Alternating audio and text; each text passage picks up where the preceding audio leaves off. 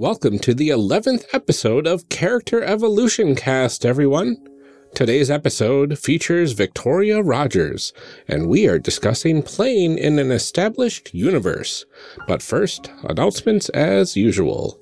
If you didn't listen to the last episode, Series 15.3, you may have missed the announcement that Amelia will be taking a little bit of a break to help situate herself better in life, but should be back sometime after the next series finishes up. For now, I'm thrilled to announce that we have a very special guest co-host with us today. She has actually been with us from day one. Or rather, her voice has been. If you pay close enough attention, you might recognize her as the voice of our transitions between segments. Marie-Claire, thank you so much for joining us for this episode.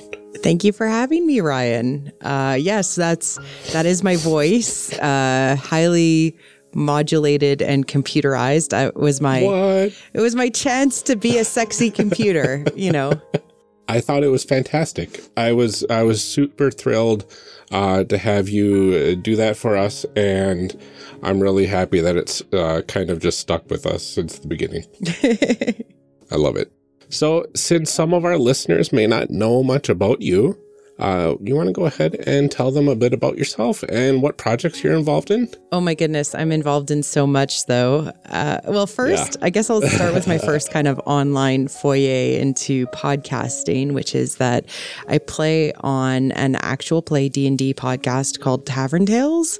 And we're going through the Tales of the Yawning Portal as a group, and we play different characters with each adventure, and we're kind of dealing with them as like little mini adventures, and it's a whole lot of fun. So check it out there. I'm also a giant Star Wars nerd, so I also run and host a Star Wars podcast called What the Force, and we do meta-analysis, deep dives into Star Wars as well as the fandom. And I've had some pretty amazing interviews so far, so check it out if you're into Star Wars. I also am on, most times, an Asian drama podcast. So this is a podcast called Fall For It. And I am a co-host occasionally to talk about Asian dramas and why they're unique and interesting as we kind of explore that whole world. It's really awesome. I also have written and directed a Star Wars fandom audio drama called Fangirls, which is now, by the time this comes out, its second episode has come out, so come and check it out. It's a lot of fun. It's available wherever podcasts are found. And last but not least, I also have a site called HollowNet Radio, which is a site to help promote positive or any kind of voice within Star Wars podcasting, just to kind of get some more voices out there. Yeah, I love all of that so much. I'm insane. I have been a super fan of What the Force since prior to day one, I guess I could say. Yeah, well, you were like my beta listener, so you got the opportunity to listen to me from the beginning. Yeah, it was pretty fantastic. And for those of us, for those out there that are listening right now, definitely check out some of Marie-Claire's stuff, because you've just been knocking it out of the park, like left and right, with everything that you've been doing online. And I'm just really blessed to have you as a good friend. Yeah. And I'm super excited to have you as a guest host with us. Oh, thank you. And I had the opportunity to get back from Star Wars Celebration, where it was just mind-blowing and awesome. And I got to meet a whole bunch of people. So there should be some good stuff coming up in the future for What the Force too. I am super looking forward to that. Awesome. Well, we are super excited to have you here with us, and hopefully, if this episode goes well, perhaps we can have you back for some other episodes during Amelia's hiatus. We'll see if the timing works and everything like that, but I'm happy to help. That's awesome. And to join in our co-hosting duties, we are still accepting questions for other Q&A episodes. If you want to ask Ryan or any of our guest hosts about anything in particular, especially related to character creation or role-playing, send questions our way to questions.charactercreationcast.com. Once they have enough questions for a whole episode, they'll record and release it as soon as it makes sense to do so. So if you missed out last time, now is your chance to get that question to them. Mm-hmm. Yeah, and also I wanted to thank everyone who contributed to the Acadicon Kickstarter this year. The convention funded, which is really exciting. And it looks like we hit enough stretch goals to have 2 side rooms for the whole 3 days, I believe, and possibly a little bit more. So I don't know how it'll get divvied up, but this means that we have good space for panels and other cool events like Geek Wars Live, which I look forward to every year. And I believe Character Creation Cast is also going to be doing a panel again this year, if we can swing that as well. So thank you again, everyone. This convention is just remarkable, and I can't wait. And am I correct in assuming that you're going to be there as well, Marie Claire? I am probably not going to be there, but the amazing DM of Tavern Tales, Kyle Gould, my husband, will be there. So you'll be there in spirit through him. Yes. We're switching off our cons, It makes sense. Except the whole Tavern Tales Junior/Tavern Tales team will be at Gen Con this year. Oh, that's remarkable. I can't wait to meet all of you. Awesome. Now, let's wrap up this cold open and get on with the show. Yeah, enjoy.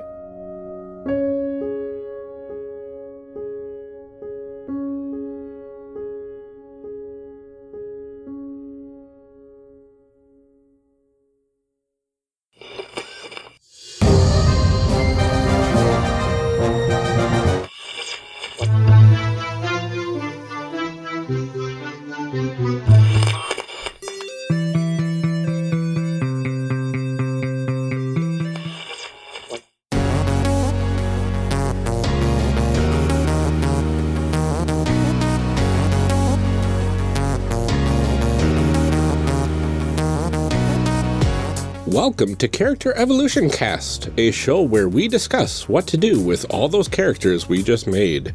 I'm one of your hosts, Ryan, and today my special guest co-host Marie Claire and I are joined by Victoria Rogers, DM of the Broadswords, a D&D actual play podcast, player in the Broads in Space Patreon only Mass Effect actual play, and often an organizer for many of the D&D collaborations that seem to be happening more and more lately.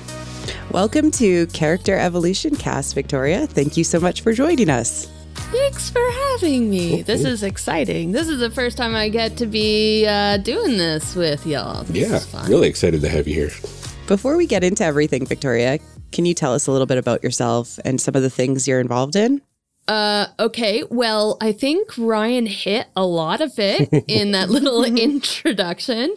But hi, I'm Victoria. I'm Canadian. And yeah, so I do have the all-women D&D podcast, The Broadswords, and I do organize some things for Wizards of the Coast. I did Podcasts of Foes and Podcasts of Waterdeep, which I also co-wrote with Joss Perot, which was really exciting.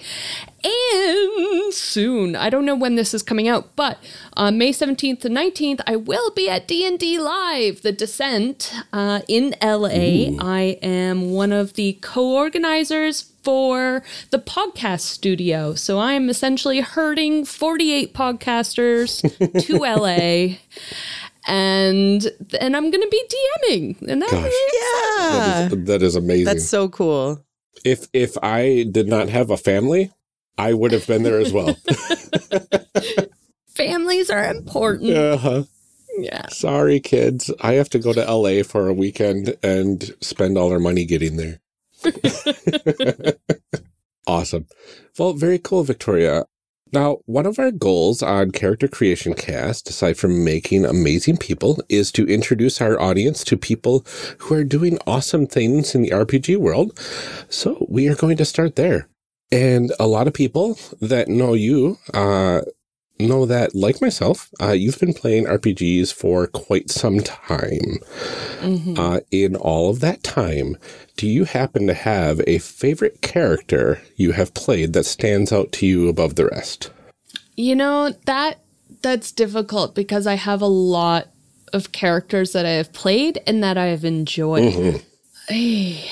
And also, to be honest, I DM or GM a lot, so I don't get to be a player as much as maybe I would enjoy. But, okay, I do have, this is a D&D character, and her name is Gash. Ooh. She is a half-orc barbarian. Nice name for that. Yeah, I really, really like her a lot. She doesn't talk much. She doesn't care for talk. She's very action oriented, and I definitely can only play her with certain players because other players would find her just really annoying because she doesn't want to talk to NPCs. She doesn't want to like get information. It's just, no, this is what we're here to do. We're doing it. Let's go. And she has no empathy, and she's just, let's go bash some skulls. Let's get some things done. Yeah. That's awesome. She's just fun to play because I get to be really aggressive and awful. Though in the Mass Effect game, I also really, really enjoy playing Nakmor Dak. She is very fun. She's a Krogan matriarch. And she also likes bashing people, but she's a little bit more nuanced than Gash. She crochets. Ooh. And she's 800 years old. Yes, crochet. And while she is incredibly violent, because that's what she does, she is also a bit of a mama bear, and she makes sure everyone, you know, that's on her team are well cared for. She likes cooking for people.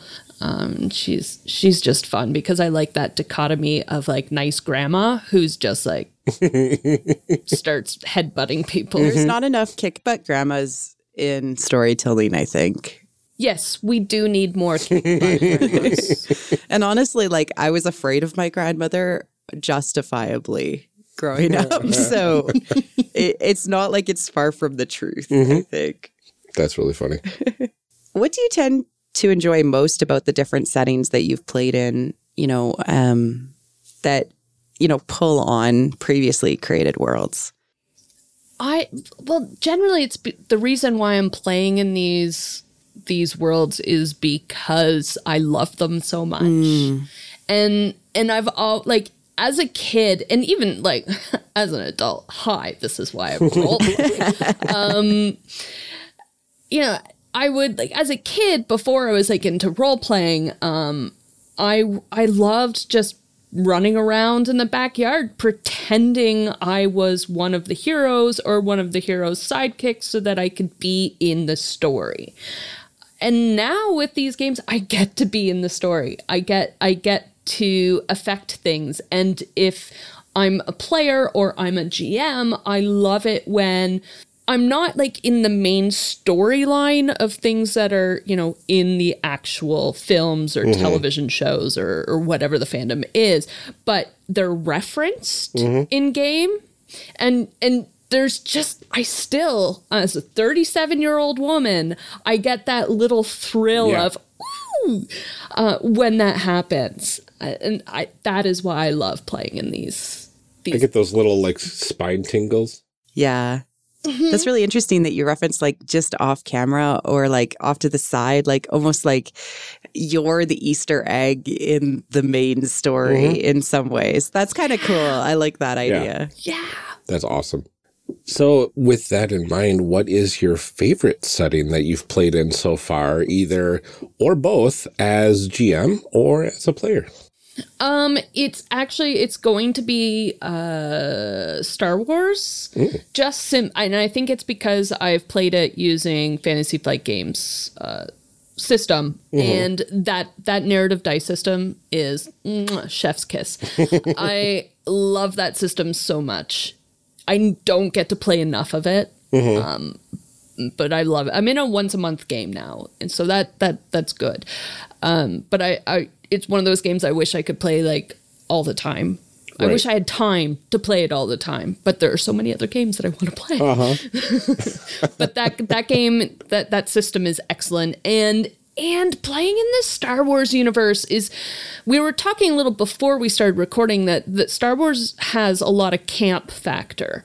But when you're playing in that kind of game where you get to be campy and you get to have those one-liners and you get to do ridiculous things that just simply really are not going to pan out in other types of games. That's just a lot of fun. And it's really fun to do silly things and like have speeder chases and jump around from, speeder to speeder because you can. And I really like that cinematic feel of playing in a Star Wars universe. That's awesome. Yeah. I think that it's like you're telling some sort of crazy mythology almost, because it feels that big, but it doesn't seem out of the bounds of reality within its own universe's rules, which is cool. Yeah. I also really like playing in the Star Trek universe. That's a fun game. I am trying to I have not been able to read that book yet for the Star Trek Adventures, I think it's called, right? That uses the life path system, right? For character creation, where you go through like a series of tables and stuff like that. Yes. Figure out how your character grew up into their current role. Yeah, and what's great about it too is you don't gain experience, and you don't like level up. Yeah. It just, you're already awesome. Oh, that's cool. Is essentially how it is you're already awesome. You're in Starfleet. Yeah. And in order to be in Starfleet, you have to be awesome. So there's none of that. And that isn't a fun mechanic in a game too, because now instead of like trying to like level up, now it's truly making you work as a group. Because there's nothing that benefits really the individual except story-wise. That's cool. The narration. So that's really fun. And playing and just like spouting off pseudoscientific gobbledygook is really fun. And the Star Trek universe, again, it's got its own camp and it's got its own universal rules of things that you can and cannot do, and figuring that out. And there's always a twist in a Star Trek adventure. So it's fun as the player to figure out what that twist is. Awesome. Now that we know a little bit more about you, we are going to get into the core of the episode. As usual, our goal here is to help people be better players, and we try to gear these discussions towards how players, not just GMs, can improve their experiences at the table. In this episode, we will be covering our thoughts on how to be better players when diving into an established setting. Yeah, established settings can be really great to dive into for a number of reasons, especially if you are a fan of the original source of the setting. Our goal here is to discuss what an established setting is and give some tips on how we can better immerse ourselves within those settings. First, let's define established settings. What do we mean by an established setting, and what sort of examples are there that we are familiar with? So we hinted at a few of them earlier, Star Wars, Star Trek, a little bit of Mass Effect. Yeah. There's Dragon Age, the Fantasy Age system, D&D, like Faerun, like that's got 40 years of established setting behind it. Yeah. It's really funny because as role-playing games started, they almost all needed to, like the the creation of role-playing games, they all needed to establish their own settings because people didn't know what this weird thing was. So D&D kind of needed to make certain rules of the world that it was building itself into. CNS, Chivalry and Sorcery, needed to do that as well. Even down to, role-playing games, like how they started out with almost a twist on, wargaming on tables. So I would say that it's been there from the beginning, and it became a newer thing when people started to be like, well, what if I imagine my own setting, Yeah, it feels weird that the homebrew, like worlds and stories and all of that sort of stuff, is the later stuff that came. Yeah. It's interesting that from the beginning of D&D, you had these like, this is where you're going to be playing. Now you get to make stories in this setting. And it was almost like scaffolding for story creation, because people didn't know what to do with this weird animal that is role-playing, like shared storytelling. It was like such a weird concept in the 70s when it was created. I would say that, it was like we were lacking that part of our brain because we hadn't done shared storytelling as much. And now that we do, it's like, you've unleashed the beast in some ways. Yeah, and that shared storytelling is something that we would have done as kids, playing house or cops and robbers or whatever, but as adults. And this game did originally, like D&D, came out, like you said, wargaming. And so even in the beginning, it was still wargaming-y. I mean, that's why you still, when you look at your D&D character sheet, it's how do I kill things? Yeah. And the rules of the game like leaned into the setting. Yes. Right? Because of how you could do things and what you could do.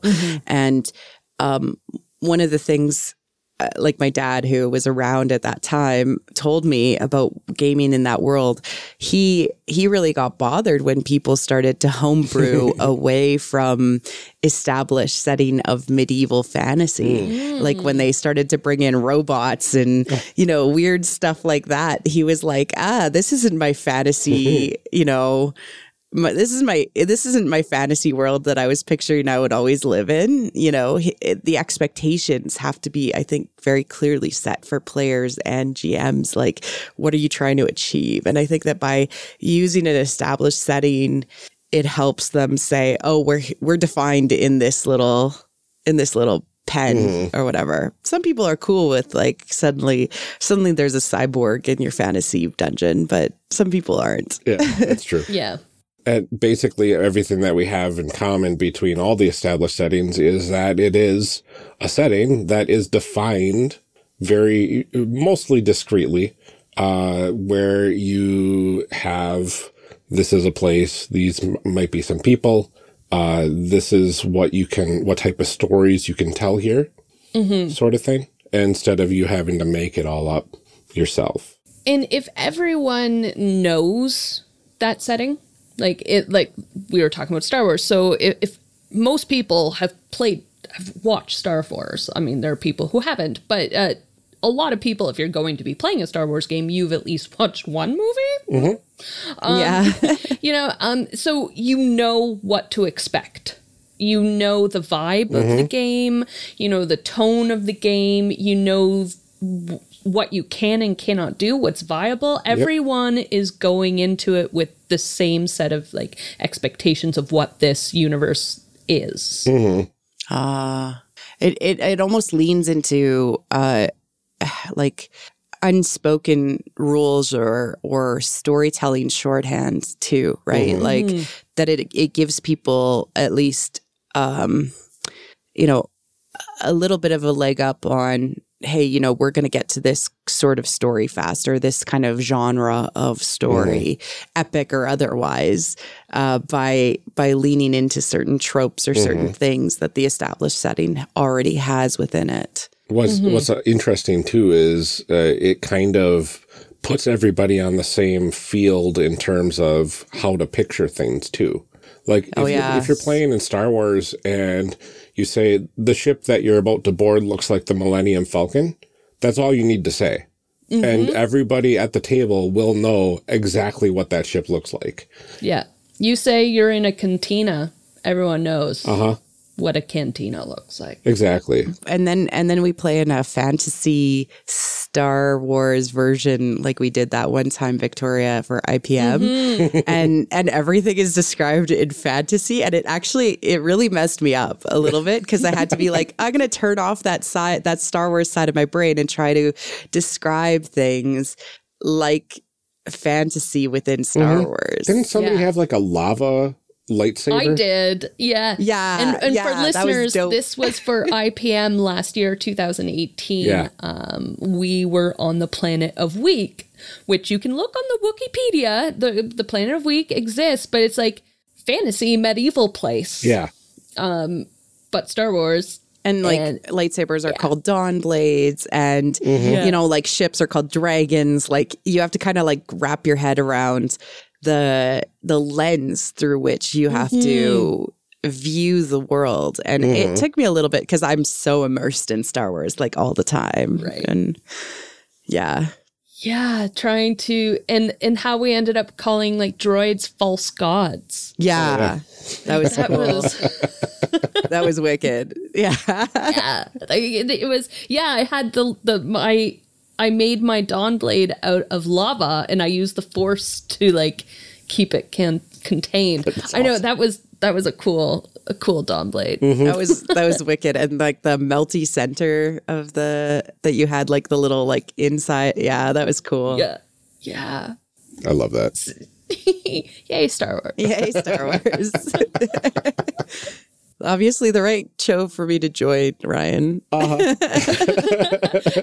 for listeners, we are all wearing Star Wars shirts right now. Oh, yeah. Like accidentally. Yeah, this was not planned. This is just what we showed up with. I have a Star Wars coffee mug because we're recording this in the morning. Yeah. Awesome. Well, it sounds like we started getting into the next question a little bit of what sort of things we can expect from playing in or even running an established setting. We touched on it a bit. I know one of the big things for certain things like playing in Faerun, you're going to have a lot of established maps and cities. You're going to have a lot of established locations. What other sorts of things can we expect from playing in or running an established setting?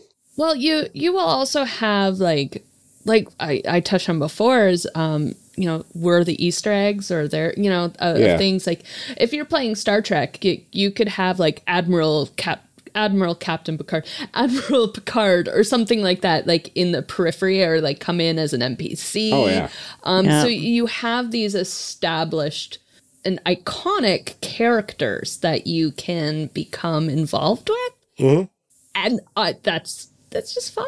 It's super fun. Q shows up once. Yeah.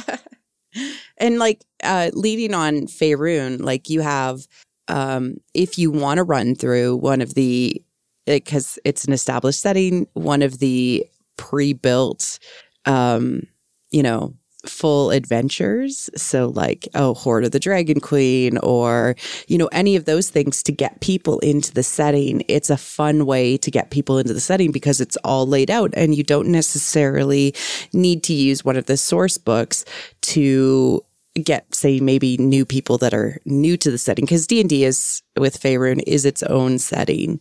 And we've introduced a few people to D&D who were never familiar with the world of Faerun or this D&D rule set before.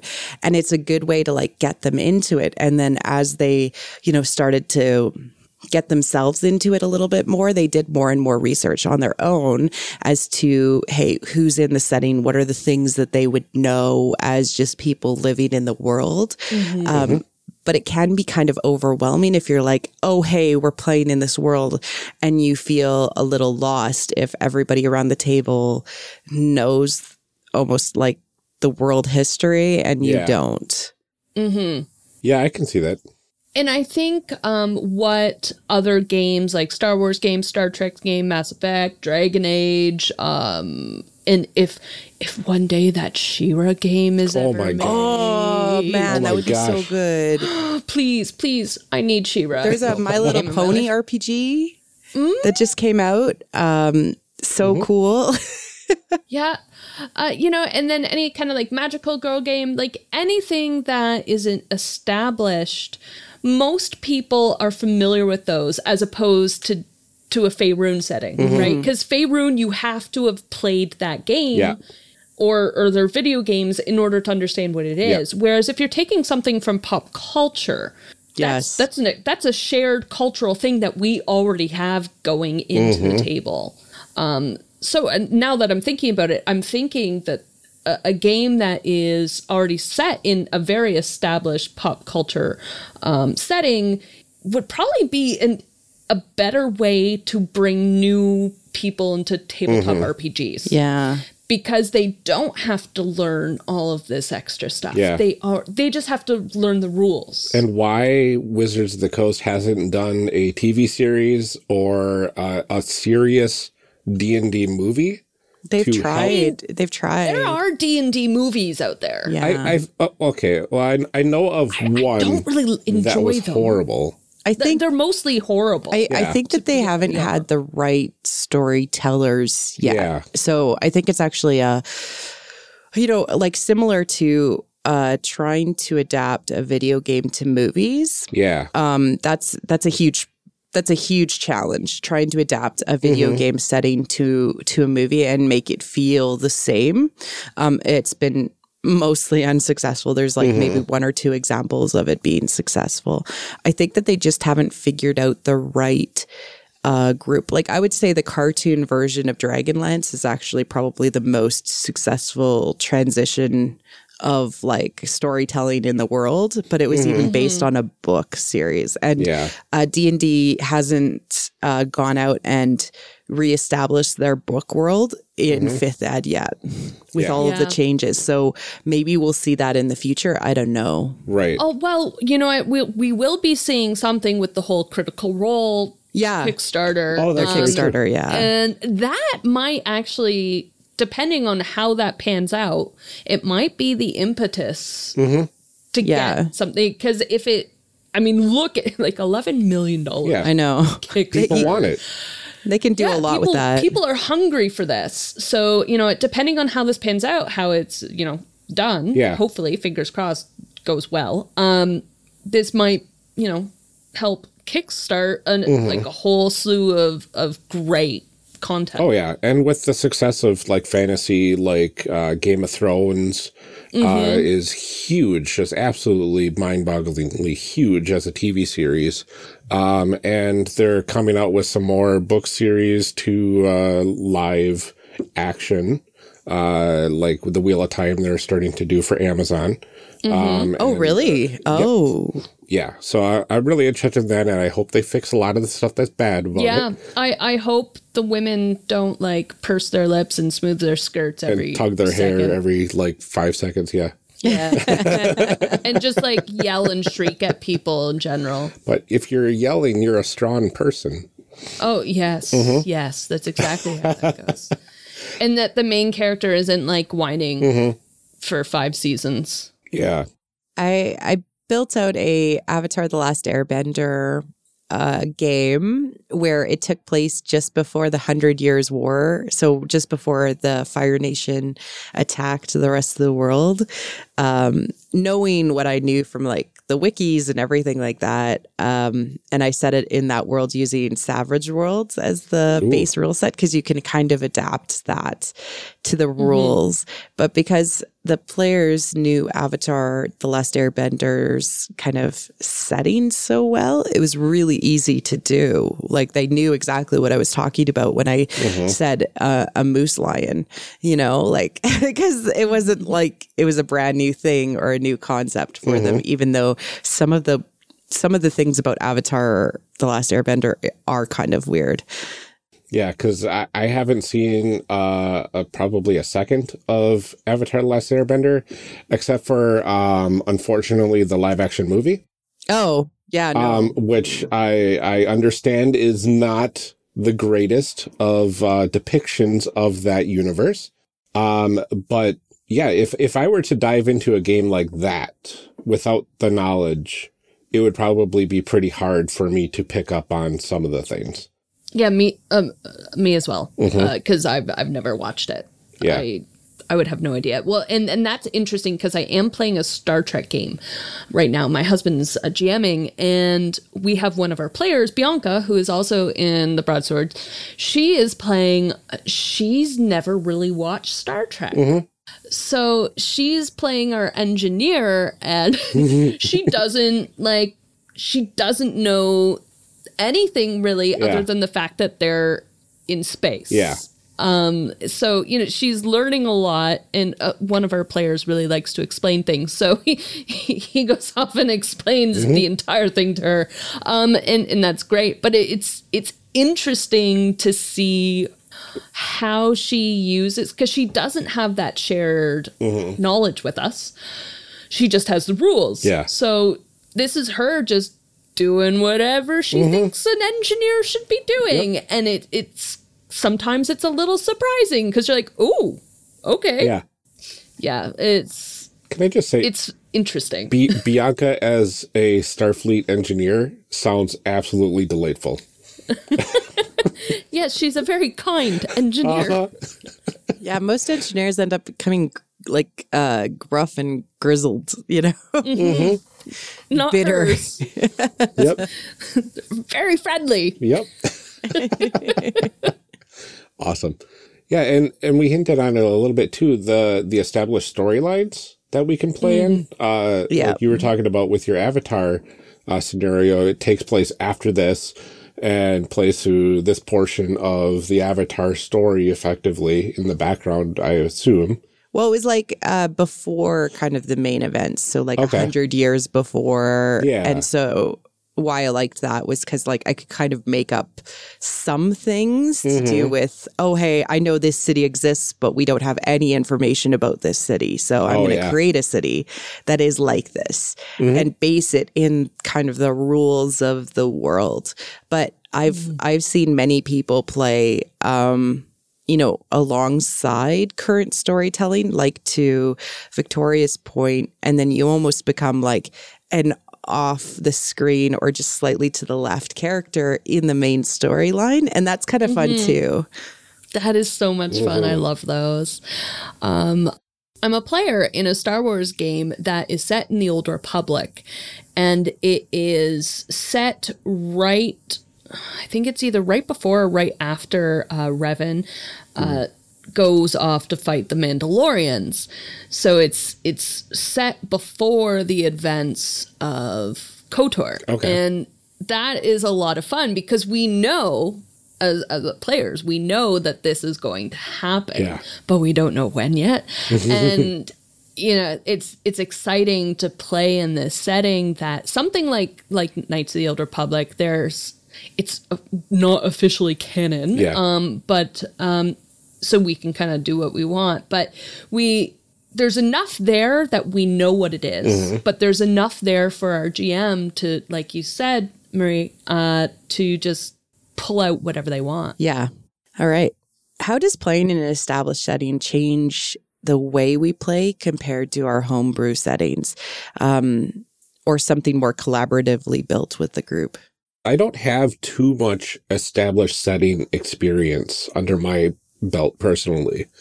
I played in Faerun once with Victoria when we played for the International Podcast Month episode. But even then it was like such a contained like one-shot area that all I needed to kind of know was where in the world were we. And it was very like you're in like Ireland. Yeah, basically. You're in fantasy Ireland. Yeah, and I didn't need to know much about the rest of the world for any of it to really matter, which was nice.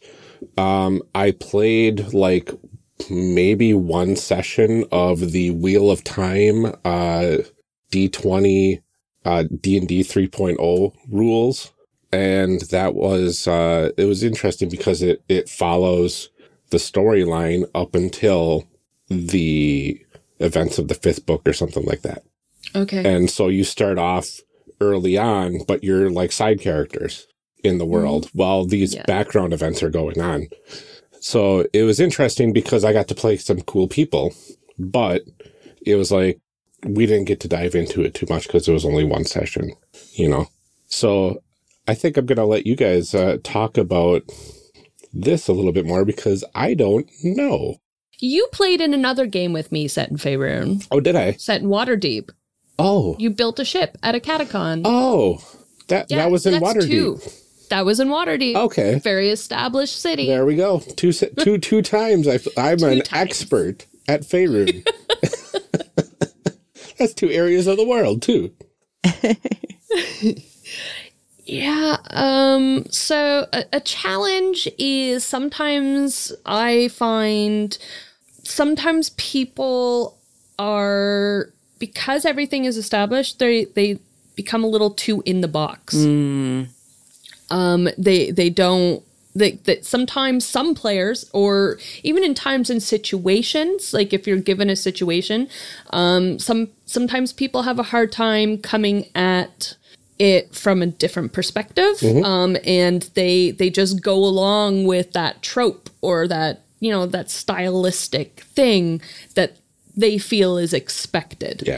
Yeah. And that can be sometimes a little boring, but sometimes it can be really fun too. It really depends on the situation. But I think that can be a challenge sometimes.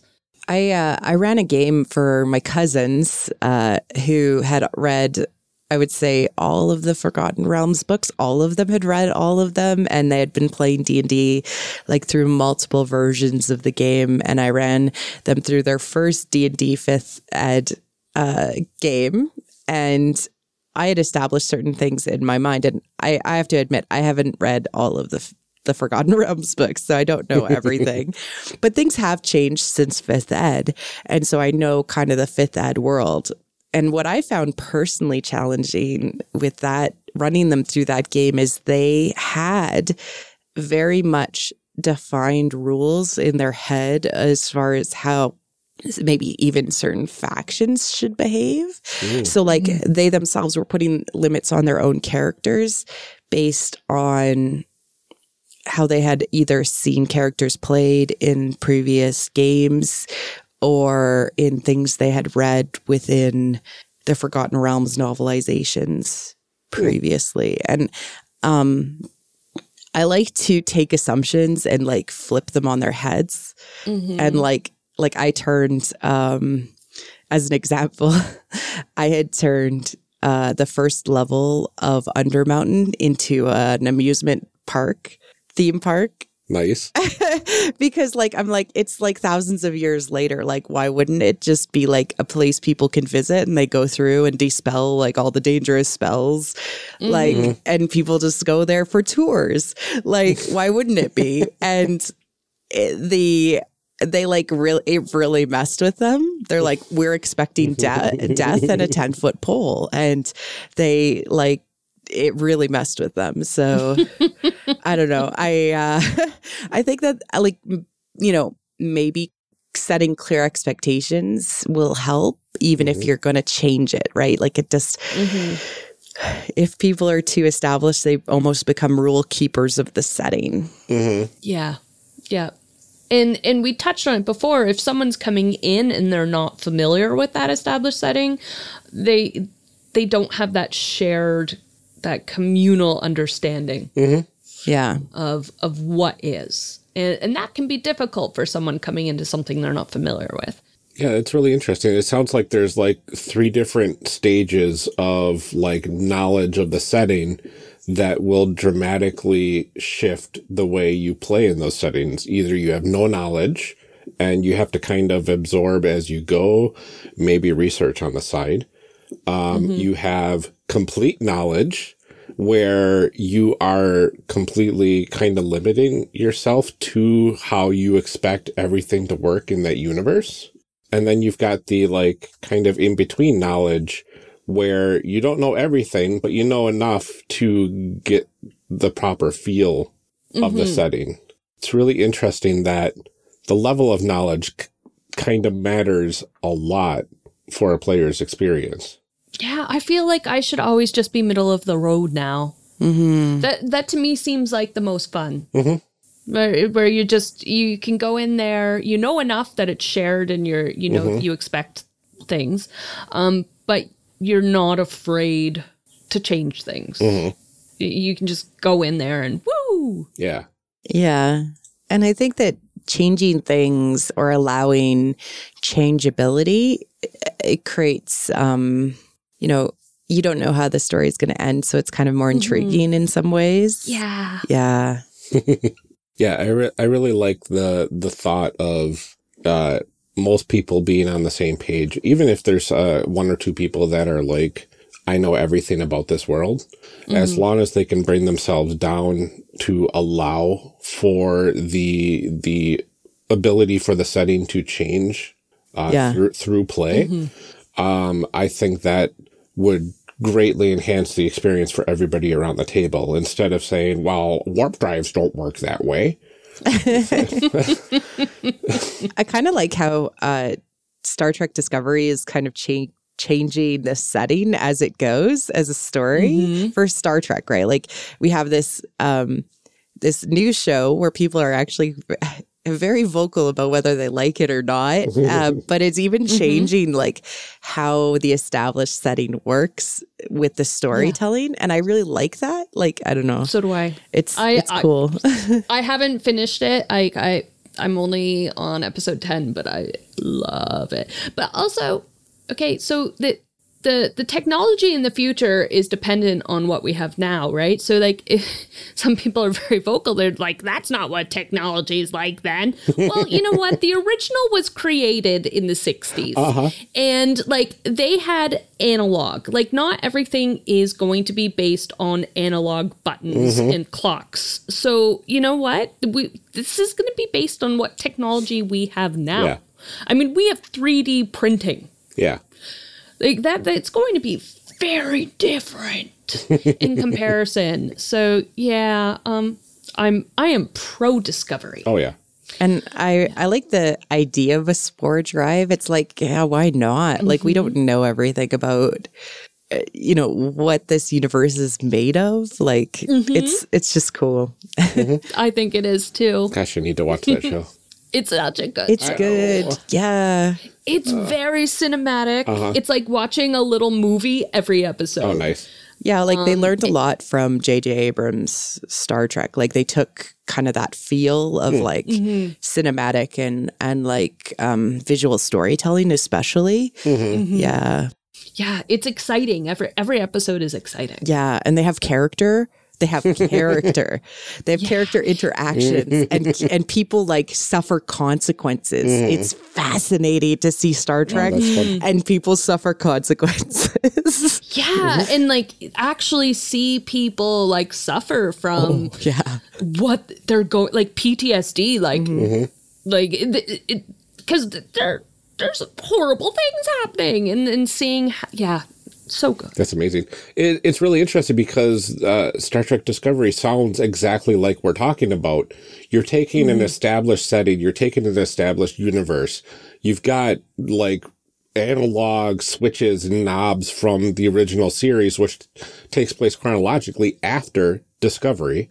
So you are saying we're here in the timeline, but technology wouldn't be analog buttons and all of this stuff. We wouldn't be, doing exactly what we did in the original series. We would be doing things differently. Let's imagine it for a more modern audience. Yeah, we're not going to get into fist fights and rip our shirts all the time. Yep. And Not all the time. The double-fisted attack to the back doesn't automatically knock somebody out. And women aren't there to be seduced every 2 seconds either. Exactly. Yeah. Yeah. So it's interesting that we can have a pop culture example of going with the flow of change and getting some really cool stories out of it. Yeah. So what can we do to prepare to play in a setting that has already been established? So maybe if we're not as familiar, like we haven't maybe lived it as a Zeitgeist or something. Well, I guess if it's based on a film, watch the film. I mean, that's the easy one, yeah. Yeah. Watch it. Watch a couple episodes of Star Trek, Yep. or play some Mass Effect or some Dragon Age or what have you. You know, go in there and I do read it. as a GM. I do a mini rundown for everybody. So even if they are familiar with the world, I try to do just like a half a page of bullet points of where we are, what we are, because even with Star Wars, anywhere on the timeline means different things. Oh, yeah. So you're playing in the Old Republic. What does that mean? Well, it means that Jedi are around, Force sensitives are around. If you're playing in, during the time of the Empire, Jedi are hunted, Jedi are hidden, and that very much changes the setting, even anywhere along the timeline. Yeah. Yeah. Well, looking at Bianca doesn't. So I already said with Star Trek, Bianca's never watched it. So she started to watch some Discovery with me, which I guess maybe it's not the right Star Trek she should be watching, because it's not what Star Trek Adventures is based on. Yeah. But it's at least Star Trek. But again, she's playing with us in our Patreon Mass Effect game. She's never played Mass Effect. So what she did is she went and watched like all the cutscenes Oh, yeah. on YouTube. To just get a vibe of what that universe is like. That's probably one of the faster ways to experience a video game, especially a video game as expansive as Mass Effect or Dragon Age, is when they have those cinematic moments that really pushes the story along. And there's a lot of side content that you could easily get lost into when you're playing the game. I think personally I have over 500 hours in Mass Effect 1 alone. Yeah. And that's ridiculous to ask somebody, hey, we're going to play in this setting. Go play 500 hours of this game to get an idea of what this game is all about, and then you'll have more fun. But yeah, if you just go to the YouTube and look at the videos of the cinematics that tell the storyline, give you a feel of the universe, that sounds like a really good way to dive in without really fully diving into it. And more entertaining than going to wikis, probably. Yeah, more entertaining than just reading it. And she could like have it playing on in the background as she did other things. And still get the gist of okay. So this is what it means to be playing a Quarian engineer. Yeah. All right.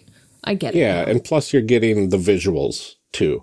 You're getting like the aesthetic of the setting, which is somewhat important when you come to the table and you're trying to picture what people are talking about. Yes. So what a Quarian looks like.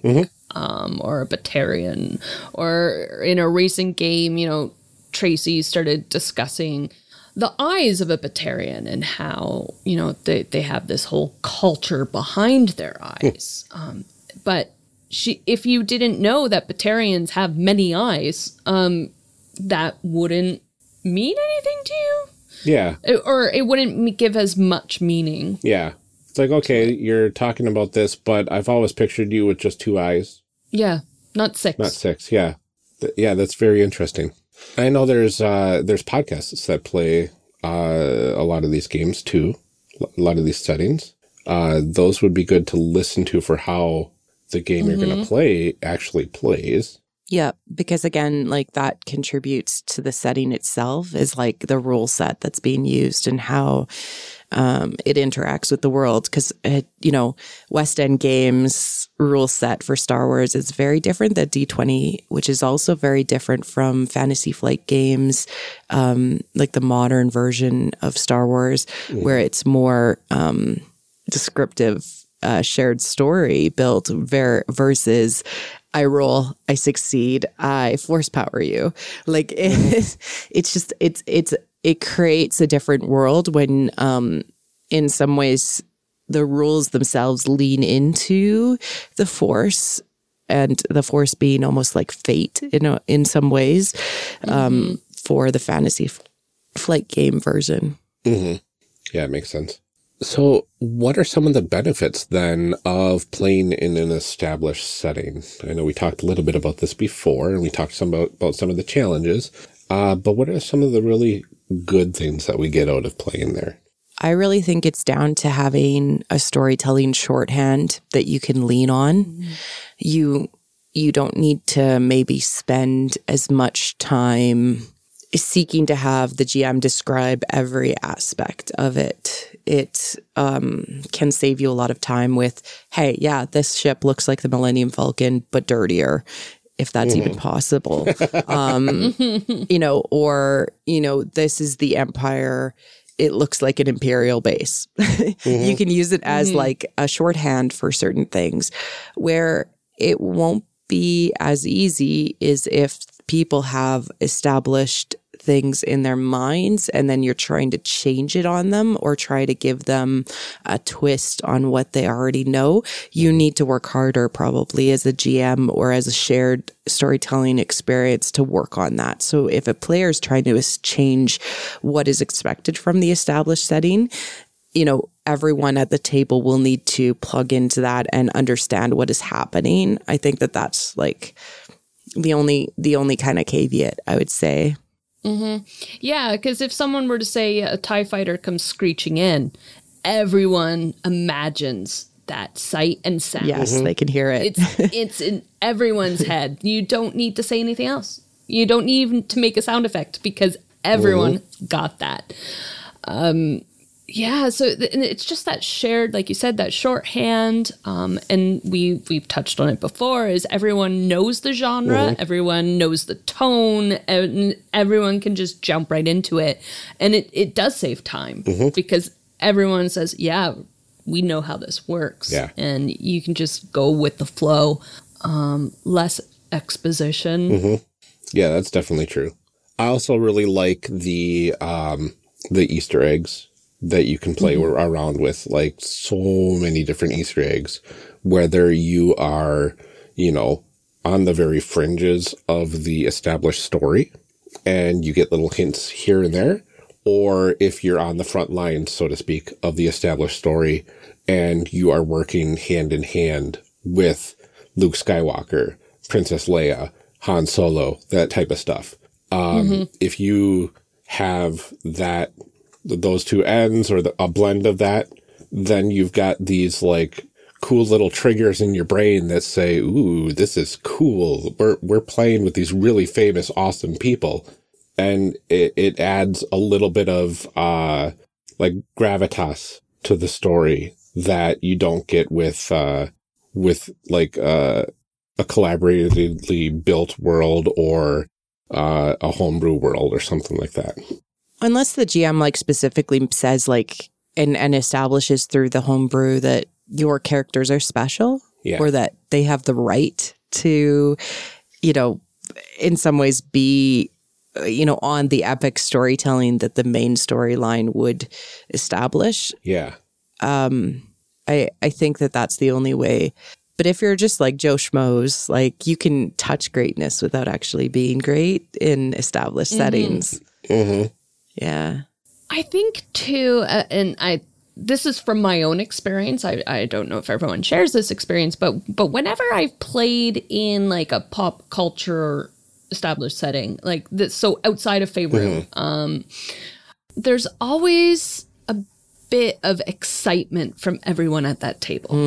It's a type of excitement that I only feel when I play a Star Trek or a Star Wars or something else in these kinds of settings that I don't feel at a table when I play D&D. There's that shared joy that we all get to tell a tale in a world we love. And that's a special feeling. And that just makes the game really fun. Yeah. It's like a sort of anticipation, right? It's like, oh, this story is going to be in something that I love. Let's get it. Let's do it. Let's be awesome in this world. Yeah. which is really interesting because you get kind of the same feeling, but I can imagine it's totally different when you build the world as a party before you play. Like in certain Powered by the Apocalypse games, where the setting is not established at all. And the part of the game is, we're going to create the world together. We're going to create some, stuff that you will care about, and then create your characters around all of that. That gives you a level of excitement that I haven't seen matched before. Yeah. But it's probably at about the same level of intensity as that anticipation playing into an established setting, but like completely different. Yeah. Yes. I cheat a lot and steal stuff from characters' backgrounds, even in established settings, and then build that into the story and change it. I don't think that's cheating. That's just drawing everyone into the story. I know, but like some players hate it. Like they hate giving me background, like their character's backstory, because they know everything is free reign to like drag up from the depths and then make them suffer. Oh, they don't want to play with me. No, I know, and I'm like not as bad as you, Victoria. Like you really make them suffer. I pull on their like emotional heartstrings, and they know it's coming. And I don't make them suffer. Oh, sure. I'm not the enemy. I am another player. It's a good type of suffering, I would say, because we play in a monthly game together, Victoria, and I had established a little bit of background to my character, and then when we played out that background, you made me cry. Yeah, I am not the one who caused that suffering. You made me suffer. So, it's a two-way street. I apologize, kind of. It was so sad. It was so good, though. It was beautiful. But yeah, that's an example of taking the character backgrounds, pulling them into the game. That gives you that sort of, that collaborative world building anticipation and glee when it comes out in play. Yeah, I was running a Modern Age game. And Modern Age it's based on the age system. But it's just a system, and you can use it. You create that world. You create that world however you want. And so we created our own Gotham that we called Gothopolis. Oh, nice. And we created whole boroughs for it. And so when, and different aspects of each borough. And everyone just is delighted when something that they suggested shows up. Oh, yeah. Yeah. And you bring that in, and yeah, everyone's delighted, and there's lots of giggling and laughing about the silly things that people have come up with that you drag in, or they drag in. Yeah. And yeah. I think that's a really good way of like blending the fun you get out of established settings into homebrews, like letting them create the world and then planting those things throughout the world will make it feel more interconnected and probably more special to the players themselves. Well, I mean, even the IPM game that you two had played together, it was in a completely established setting, but it was on this world that was like very loosely defined.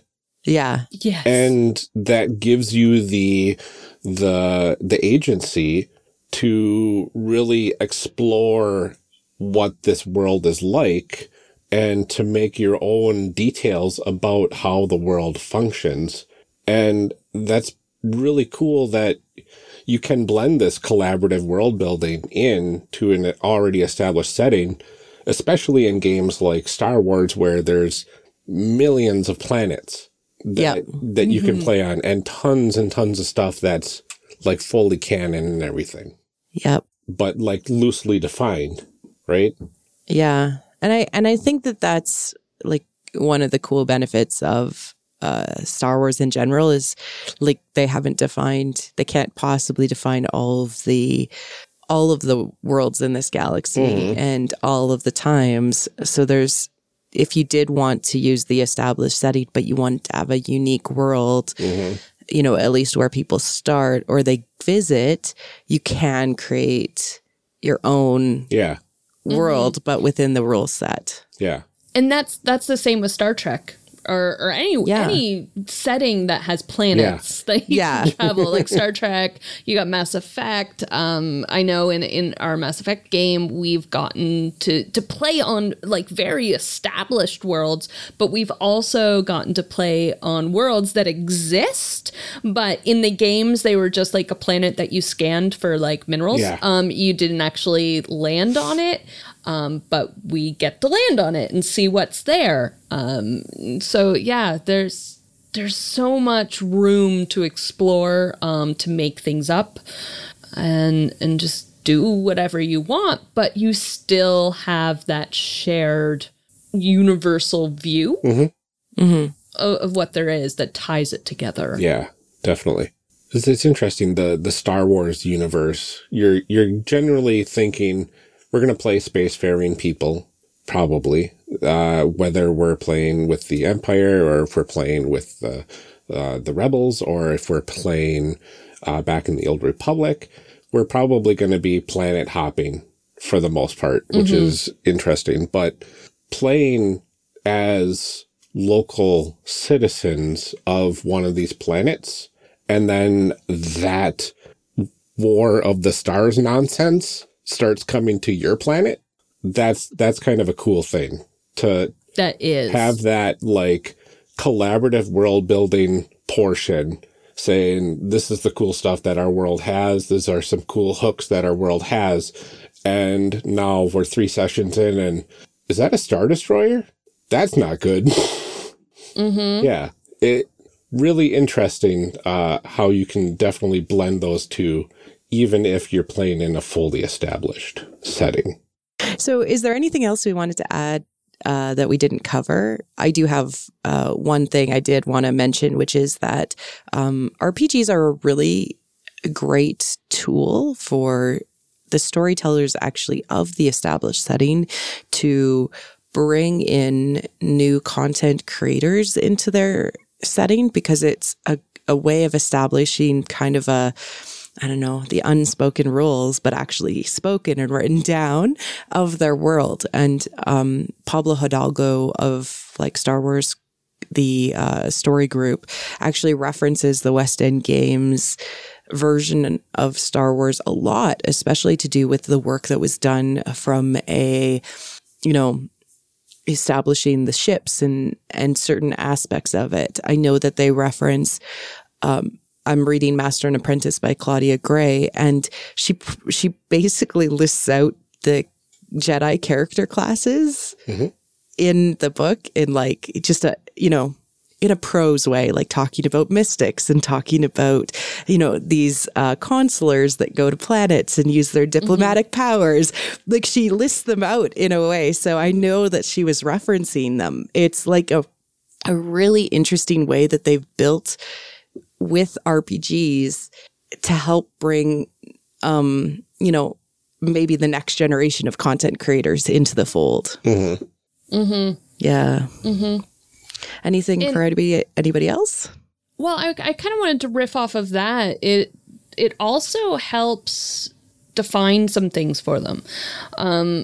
Like defining the different types of Jedis, like you said, like those classes, the types of abilities. Because then if instead of just being a generic Jedi, like I'm a generic space wizard, now you're adding these definitions, and then that actually, and I always find it interesting that by defining things, it opens up some possibilities. You think, no, this is going to limit my possibilities. But now we have all these different classes. Okay, so what kind of stories unfold with these, and how do these interconnect? And then you can even look at the stories of how did these classes come to be? How did these focuses for these people come to be? How did they diverge? And then all of these stories for content creators can be told.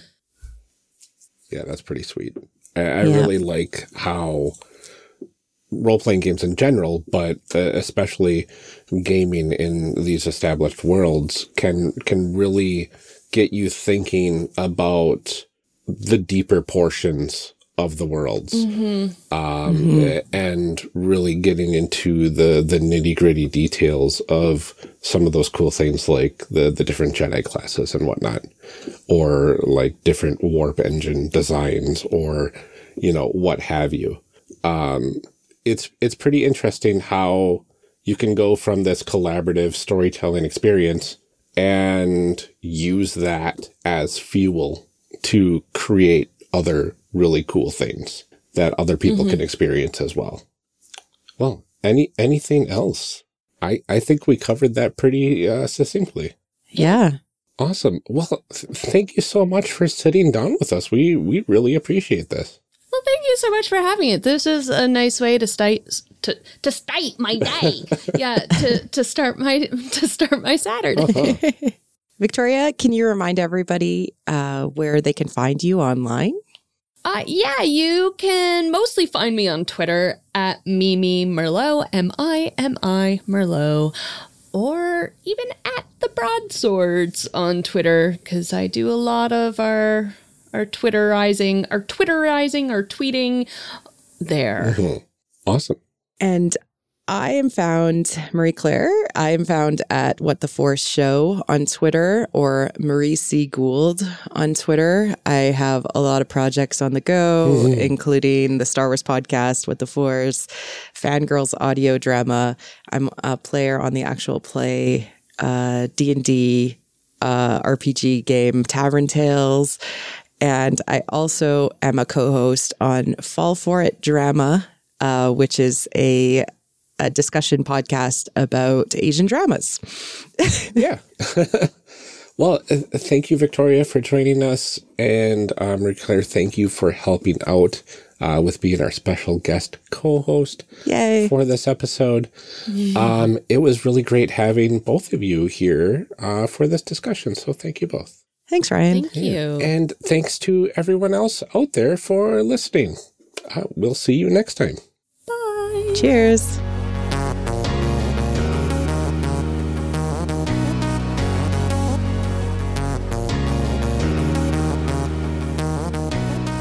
Character Evolution Cast, like Character Creation Cast, is a production of the One Shot Podcast Network and can be found online at www.charactercreationcast.com. Head to the website to get more information on our hosts and guests, or even to find some of our character sheet. Character Creation Cast can be found on Twitter at CreationCast. I'm one of your hosts, Ryan Bolter, and I can be found on Twitter at Lord Neptune or online at lordneptune.com. Our guest host for this episode, Marie Claire Gould, can be found on Twitter at Marie C. Gould or at WT Force Show. Music for this episode is used with a Creative Commons license or with permission from the podcast it originated from. Further information can be found within the show notes. This episode was edited by Ryan Bolter. Further information for the game systems discussed and today's guests can also be found in the show note. Thanks for joining us, and remember, we find that the best part of any role-playing game is character creation. So go out there and create some amazing people. We will see you next time.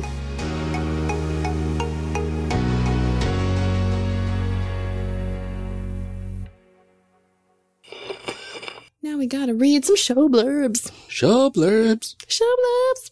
Show blurbs. Show blurbs. Character Creation Cast is hosted by the One Shot Podcast Network. If you enjoyed our show, visit oneshotpodcast.com, where you will find other great shows like Warda. Warda is an original fantasy actual play podcast created by Ali Grauer and Drew Marziewski. It's 1 part Game of Thrones, 2 parts Downton Abbey, served on the rocks with a twist of Agatha Christie. Discover magic, mystery, and more than a little socio-political commentary along the way. The city holds thousands of stories. What will yours be?